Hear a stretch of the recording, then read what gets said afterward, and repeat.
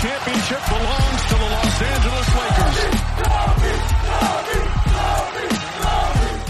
Hello, Lakers Nation. Welcome in. Trevor Lane here for LakersNation.com, your home for everything Lakers. Happy September. And you know what that means? That means the NBA season is right around the corner. Training camp starts this month. Gosh, that feels good to say. The Lakers were super busy this offseason, and we can't wait for the season to start up. Today, we're going to break down the best and worst moves of the offseason. We're going to give our takes, and at the end, we're going to ask for yours. Joining me to help break it down is Ron Gutterman from LakersNation.com. Ron, happy September, man. Can you feel it? It's like it's in the air. We're almost there to the new season. Yeah, honestly, with the last season running until July instead of June, and then the very frantic offseason of the trade, it felt like we got here really quickly. But also, it still feels like we have a long ways to go before basketball is back on the screen. So I'm excited about it. I'm excited about training camp starting and getting, all the storylines revolving that. But this is going to be a really fun season. Yeah, absolutely. And you're right. We're in that kind of weird in-between zone where it's kind of still far away, but then it's not that far away either. Just kind of depends on whether you look at, the glass is half full or the glass is half empty approach here. But, with the Lakers, were extremely active this offseason, maybe more active than we expected. So many guys coming out of the season said, let's run it back. We were hurt all season. Let's find out what this team's really got. Rob Pelinka said, no, thank you. We are going to tear this thing down just about, and we're going to rebuild it with some new pieces coming in. One of the big ones, of course, Russell Westbrook. But Ron, let's go through the best and worst moves of the offseason, and let's get the negative stuff out of the way first. Let's get that done right now, and then we can focus on all the positives. So I know when we were talking earlier, before we started this, we didn't have that many negatives, and that's a great, great thing. But what was one of them that stood out to you? I mean, the big one is, and everyone's screaming at their screen right now, like, how are you saying that everything was positive? The letting Alex Caruso walk is a massive negative. It showed a reluctance to pay more money for a really quality NBA player, a player that is a fan favorite, a favorite of the players on the team. He does all the right stuff. He contributes to winning basketball in a way that very few players do. Everything about it, and the contract value was so reasonable, and he wanted to come back, and it felt like everything about it felt like Caruso should return, and they just said, no, we don't want to pay that amount for him. We feel we can replace him, and it remains to be seen if they're right, but on the surface, before we've started playing games, that's a huge negative. It's not only the biggest negative of their offseason, I think it's one of the biggest negatives of the whole offseason.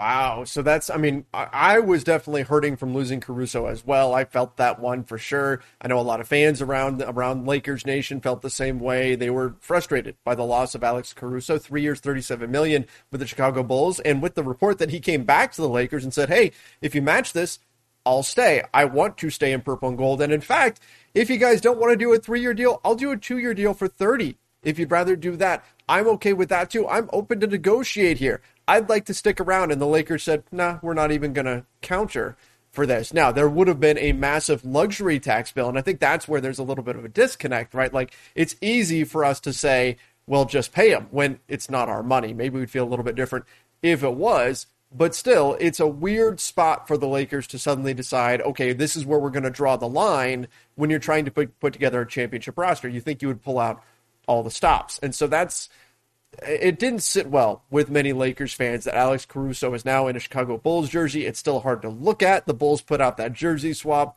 Oh, it was like a gut punch. So I agree, Ron. I don't think that was a great decision by the Lakers. I understand you don't want to spend money that you don't have to, but still, losing Alex Caruso over what seems like just money, it wasn't so much he got a better opportunity somewhere else. It was just money. It was a strange decision. Yeah, and look, you're right. It's not our money, so it's hard to say just hike up the $40 million that it would have cost to keep him in luxury tax. But at the same time, you're trying to win a championship, and players like Alex Caruso certainly help you get there. Obviously, if they go out and win this year, then none of it matters. I'll eat my words. Good for them for taking that route and still winning. It's a bit strange that after going out and getting Russell Westbrook, who makes $90 million over the next 2 years, You're paying LeBron James, you're paying Anthony Davis, you're paying a lot of money. It feels like Alex Caruso is a weird place to draw the line given the chemistry that he's built with the players on the roster. For sure. For sure. All right. One other negative that I want to get into, and that is the Russell Westbrook trade. Now, we're going to talk about the Westbrook trade in a little bit, too, so I don't want to spin this in too much of a negative light, but purely in terms of trade value when you look at what the Lakers gave up. Kyle Kuzma, Montrezl Harrell, Kentavious Caldwell-Pope, plus the 22nd pick in the NBA draft. In terms of value, based on the amount of money the Wizards were sending, in my mind, it was a head scratcher as to why the Lakers had to give up the 22nd pick in the draft. I thought for sure if they did give that up, it was because the 15th pick, which the Wizards owned was going to be coming back to the Lakers. I thought they were going to actually move up because value-wise, it doesn't seem like they should have to throw that in there. I've got a lot of people around the NBA, non-Lakers fans, who are trumpeting that the Wizards won this trade, and I think they would be saying the same thing even if the pick was not involved. So it was a little bit disappointing to see the Lakers have to part with that 22nd pick, particularly given some of the talent that was on the board when that pick came up. Yeah, I completely agree. It doesn't, especially because the Wizards ended up flipping that pick for Aaron Holiday, I believe. Mm-hmm. Which Aaron Holiday, I would have liked him on the Lakers, and if all it cost was the 22nd overall pick and some salary filler, I mean, I'd do that in a heartbeat. But I just think, yeah, it's a bit of an overpay. Giving up Kyle Kuzma, and on the Lakers end of things, giving up Montrezl Harrell in that trade is really a wash. I don't think they expected to play with him on the roster next year anyway. Yes. So I think that's kind of a wash. But giving up Kyle Kuzma and KCP, who are starter-level players in this league, and we can debate how good they are, but they are both starter-level players in the NBA. Mm-hmm. I expect that at least KCP will start for the Wizards. Kuzma probably could, depending on the route they go with their rotations, but they're both starter-level players, and you're giving up a first-round pick, and you're not getting anything back for a guy who, again, Russell Westbrook is a great player. We'll talk about him more later, but he's making $90 million over the next 2 years. When you are giving up, when you are essentially relieving a team of that big of a contract, you know, it's almost like you're doing them a favor. And they also got 2 starters and a guy who won Sixth Man of the Year 2 years ago. Mm-hmm. It feels like giving up a pick was just a bit too much. And if they were going to give up that pick, it would have been nice. Maybe not even the 15th, just a future first in return. Just something that feels like equal value on picks. Well, now they did get 3 seconds. And while you can say 3 seconds probably isn't equal value to a first, at least it's something. It eases the pain a little bit. And I will say it was nice work by the Lakers to use a little bit of leverage to make it 3 seconds, because the original deal was 2 seconds. And then the Wizards kind of built this big 5-team trade that involved Spencer Dinwiddie coming to the Washington Wizards, and it benefited the Brooklyn Nets. And so the Lakers used their leverage, and they said, wait a second, we don't want to help the Nets. You need to now give us more if the Nets are going to benefit from this deal. And the Wizards had to give them another second-round pick. So that was a good thing. So they got 3 seconds. I still would rather have 1 first, but I will say at least the Lakers kind of mitigated that pain by picking up the 3 seconds, although one of them isn't until 2028, but they did get a 2023 and a 2024 second. So, okay, that's at least something there. But let's get into the positives. And I guess let's start things off. Let's just completely flip it. Let's start with Russell Westbrook. I think the Russell Westbrook trade, as much as everybody else around the NBA, fans of other teams will tell you this is the worst thing the Lakers could have possibly done. This is a terrible move. My opinion's completely changed. I think this was a great move for the Lakers, and it's the move they've been trying to make for years. Look at when LeBron first arrived, and it was going to be LeBron and Paul George in purple and gold, and they were going to have the trade assets still to go get a guy like Anthony Davis. And then AD arrived, and it was going to be LeBron, AD, and maybe Kawhi, and then he went through that silliness that he did. And now they finally have the third star that they had been planning to play with all along in Russell Westbrook. And we can debate fit, but the bottom line is the Lakers, maybe they overpaid a little bit in the trade, but they went out there and they got a superstar level player to add to LeBron James and Anthony Davis. And if it results in an NBA championship, nobody's going to bat an eye at the price that they paid. I think it's a worthwhile gamble. When you've got LeBron, you've got AD, you go all in, and Russell Westbrook is an attempt to do just that. Yeah, and when we're talking about overpaying, our gripe is mainly with that first round pick. Just the Kyle value. Kuzma, KCP, and Montrezl Harrell for Russell Westbrook, straight up. I think that's relatively good value. I think though that combination of three players is probably not getting you a better player than Russell Westbrook. Correct. That's probably the best you can do. And so Russell Westbrook, it's he's the best player they could have gotten with that package. And so you add that third star to LeBron and AD. The three of them clearly talked about it, and they felt that this was going to work. So Rob Pelinka trusts that. Russell Westbrook is an LA guy. This is the homecoming that he's been wanting for a couple of years now, according to all the reports. So this is kind of a great move for the Lakers in terms of not only getting that third star that you've been seeking, but also getting a guy that really resonates with this city. And Russell Westbrook has done a great job being just good for the cities that he's played in, Oklahoma City, Houston, DC. He was very involved in the community. And now putting him in a community that he grew up in, that he's very familiar with, I do think it's a great move overall. Obviously, there's fit questions, but that can be addressed. These are such talented players. Just get it on the court and figure it out as you go. You know what? And there's so many people that are saying this is never going to work. But how many times have we seen that play out where everybody says, oh, that's not going to work? Look at Dwight Howard when the Lakers won a championship. Everybody was saying that's not going to work. Dwight's going to implode. That will never work out. And then he ended up being basically a model citizen and helping the Lakers win a championship. Think back to the incarnation of the 7-second or less Suns when it first leaked out that the Suns were going to go small. Everybody rolled their eyes and said, no, there's no chance. They're going to get demolished.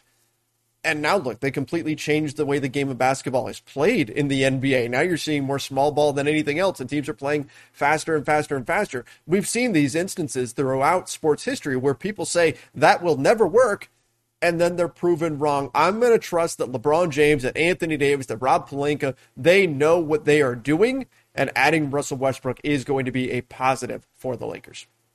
Yeah, and I mean, it's a bit of an extreme, but when Kevin Durant signed with the Golden State Warriors, people were legitimately saying, there's only one ball. How is this going to work? Mm-hmm.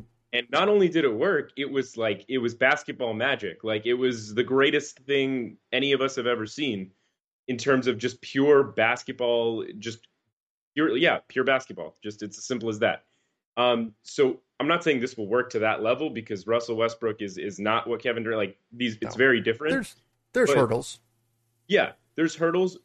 But again, it's just a matter of, even if everyone's saying it's not going to work, you just get the talent on the roster, on the court, and let them figure it out. LeBron James, Russell Westbrook, and Anthony Davis are three insanely intelligent players. They'll figure it out.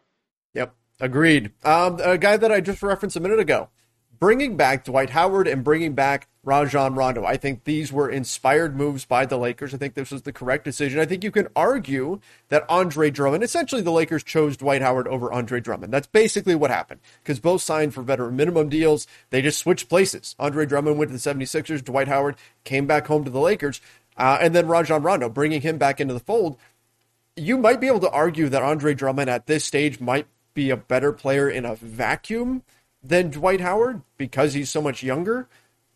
But Dwight fits what this team needs, and Rondo fits what this team needs. And you have so many new players coming in this season. There's so many new faces that they actually provide continuity. No, neither one of them were Lakers last season, but they were the season before when they won an NBA championship. They felt the chemistry. They felt the camaraderie. They felt what it takes to win a championship, and they know the path that they have to travel. And it's going to be important to have voices like that in your locker room this season in order to foster that kind of chemistry and that kind of continuity. So this is a bridge, not to last season, but to the season before. And that's not even mentioning what they can bring you out there on the basketball court. So I think bringing back Rondo, bringing back Dwight Howard, older players, the Lakers have a lot of older players, but I still think these were great, great moves by Rob Pelinka, and they were very specific about going after guys that were part of that championship team and bringing them back into the fold. And I think this was a great move for them.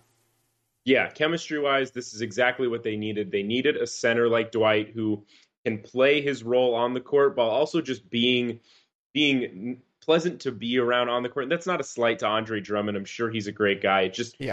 They're looking for different things at this point in their careers. Yes. Andre Drummond is still trying to prove that he can be a top option on a good team. And Dwight Howard is saying, look, I proved that 10 years ago. I'm done proving that. I'm just trying to win rings, as many as I can possibly collect before I retire. So it's just different things that they're looking for, and it's the same with Rondo.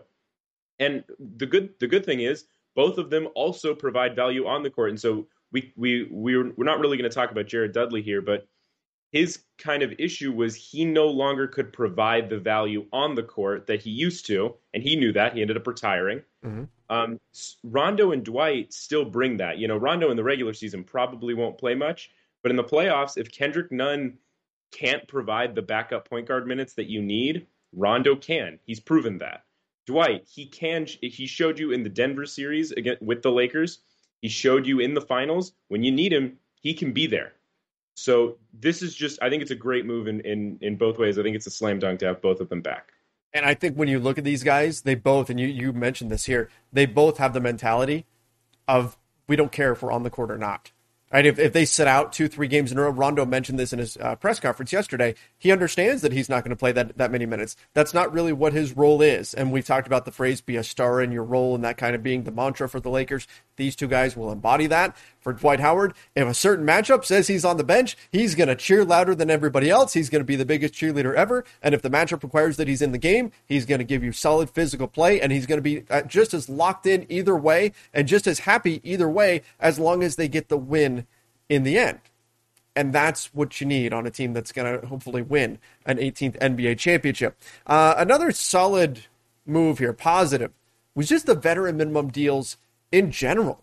Across the board, you look at the guys that the Lakers landed for veteran minimum deals, right? We talk about maybe they gave up a little bit too much value in the Westbrook trade. They make back a lot of that and then some in these veteran minimum deals that they got. Trevor Ariza, Carmelo Anthony.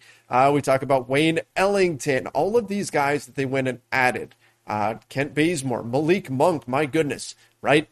These are all guys that arguably could have gotten more than the veteran minimum that other teams probably aren't getting to sign for the veteran minimum. And yet with the Lakers, with limited resources, they landed these quality assets and even some with real upside like Monk.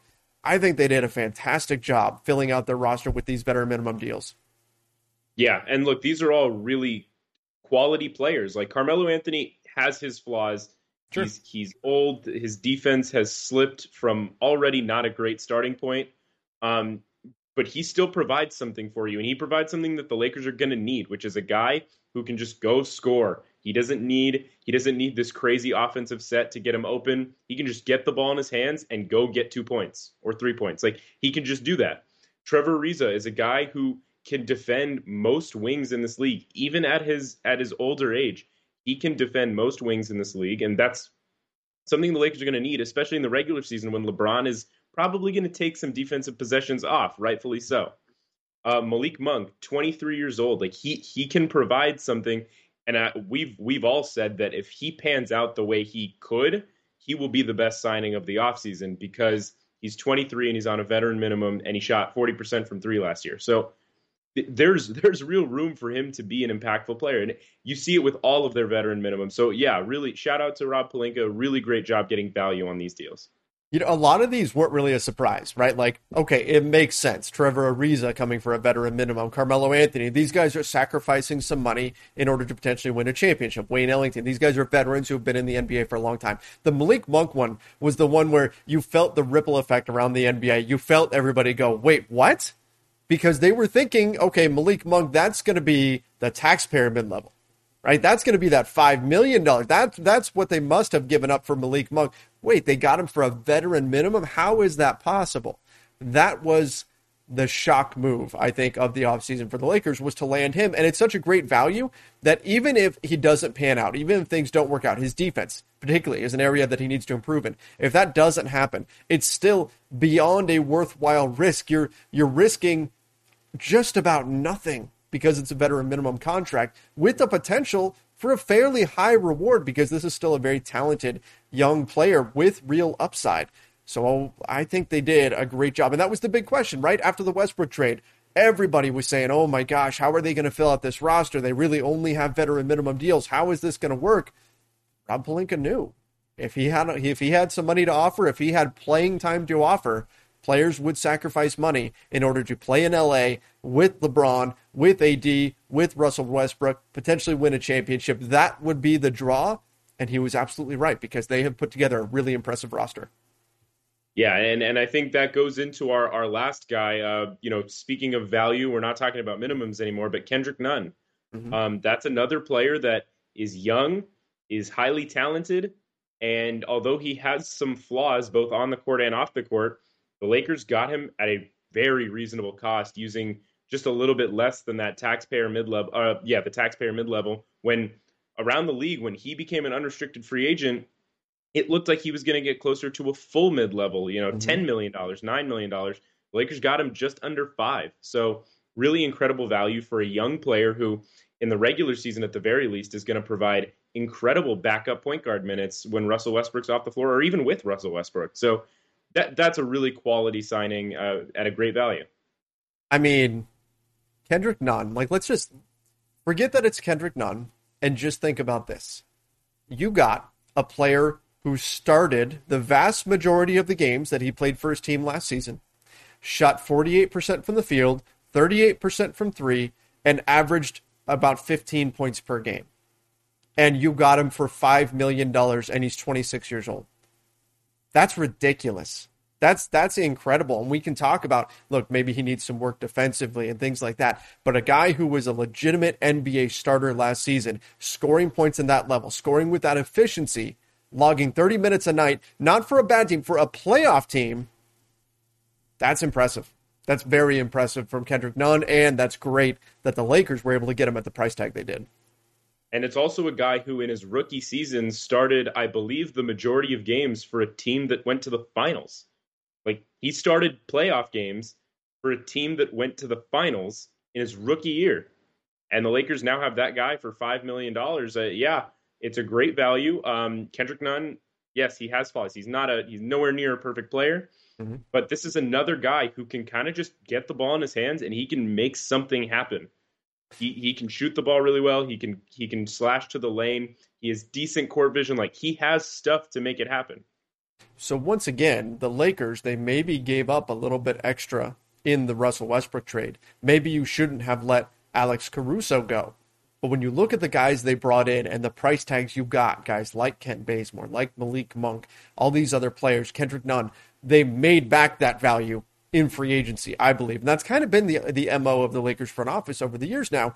But this has been a great offseason in terms of free agent signings. And I think that was, again, that was the big question mark. As soon as the Westbrook trade went down, a lot of people said, oh, they're not going to be able to fill out their roster. And Rob Pelinka said, oh, yes, I am.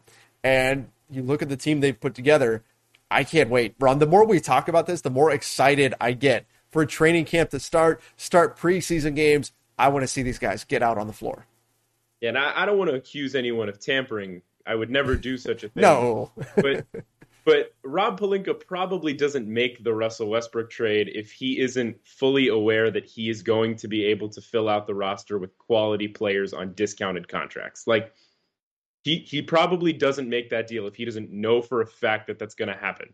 So the fact that it did happen, maybe it surprised some, but again, teams don't make moves without kind of knowing, at least in some fashion, what their follow-up is going to be. Especially moves that ship off half of your roster for one player, Russell Westbrook.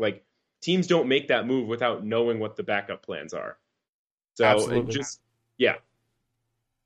And that's been Rob Pelinka's skill set. That's been his MO. That's been one of the things he's been really good at, is having a fallback plan, right? I mean, I always think back to the Kawhi Leonard thing. As soon as Kawhi said no, Pelinka immediately executed plan B, which was, okay, Danny Green, come on down. Just started knocking off all of these signings very quickly because he had them all lined up and ready. Rob Pelinka has always had these fallback plans, these contingencies, and I think we saw this here with the Russell Westbrook trade.